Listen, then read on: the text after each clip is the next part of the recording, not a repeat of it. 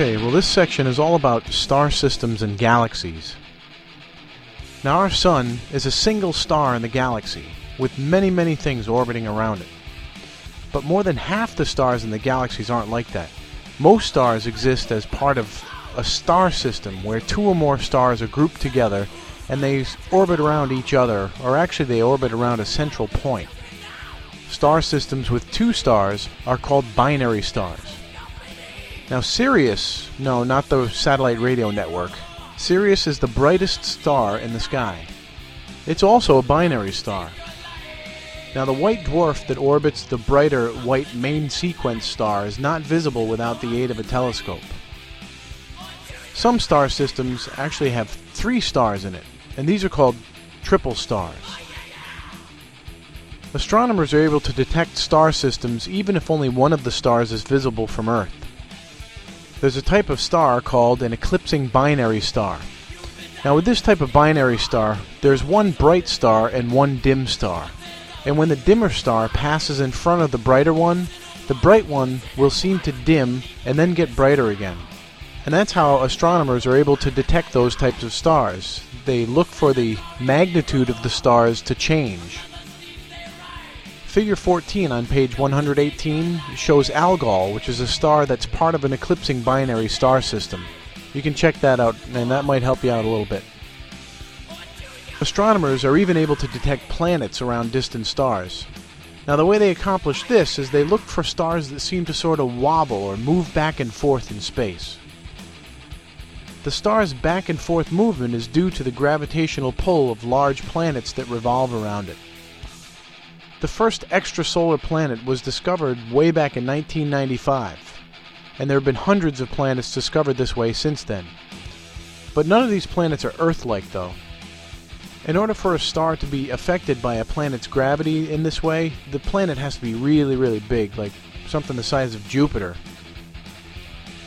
All the stars that we see in the night sky are in our galaxy, in the Milky Way. On a clear night, far from the city lights, you can see thousands of stars. But there are 100 billion stars in our galaxy, and there are billions and billions of galaxies in the universe. Now that is a lot of stars. Now those other galaxies are not all like ours. But astronomers have classified the types of galaxies into 3 major groups. There are spiral galaxies, which have a sort of pinwheel shape, and there are many, many stars and nebulae in these galaxies. And new stars form all the time in this type of galaxy. Our galaxy, the Milky Way, is a spiral galaxy. And there are actually different types of spiral galaxies as well. Elliptical galaxies look like, well, an ellipse, I guess. These look kind of like a flattened ball.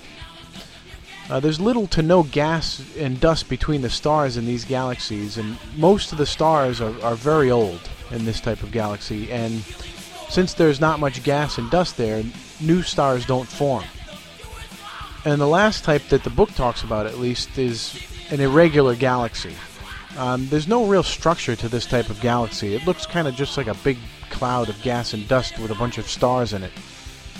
If you turn to page 120 in your book, figure 17 shows pictures of the 3 types of galaxies that I just described. The Enrich worksheet for section 4 is again pretty simple if you pay attention and you know how to read a graph. You need to fill in the table at the bottom of the page using the 2 graphs, and in order to do so, you need to use one of the graphs to complete one of the columns in the table before you try to fill in the second column, because you need the information from that one column to use in the second graph. I know that sounds kind of weird, but use one graph to find the information that you can, record that information in the table. Then use the information you recorded in the table to find the information from the other graph. Alright, I hope that helps. Best of luck on that, and the 5th and final Chapter 3 podcast will be coming around shortly. Oh, by the way, I guess we have to have a little bonus here. I'm going to have a 2-parter here. What's the name of the song that plays in the background? And what's the name of the brightest star in the night sky? Alright, Answer those 2 questions with lab number 9, and you will get a couple bonus points there. All right. Bye-bye.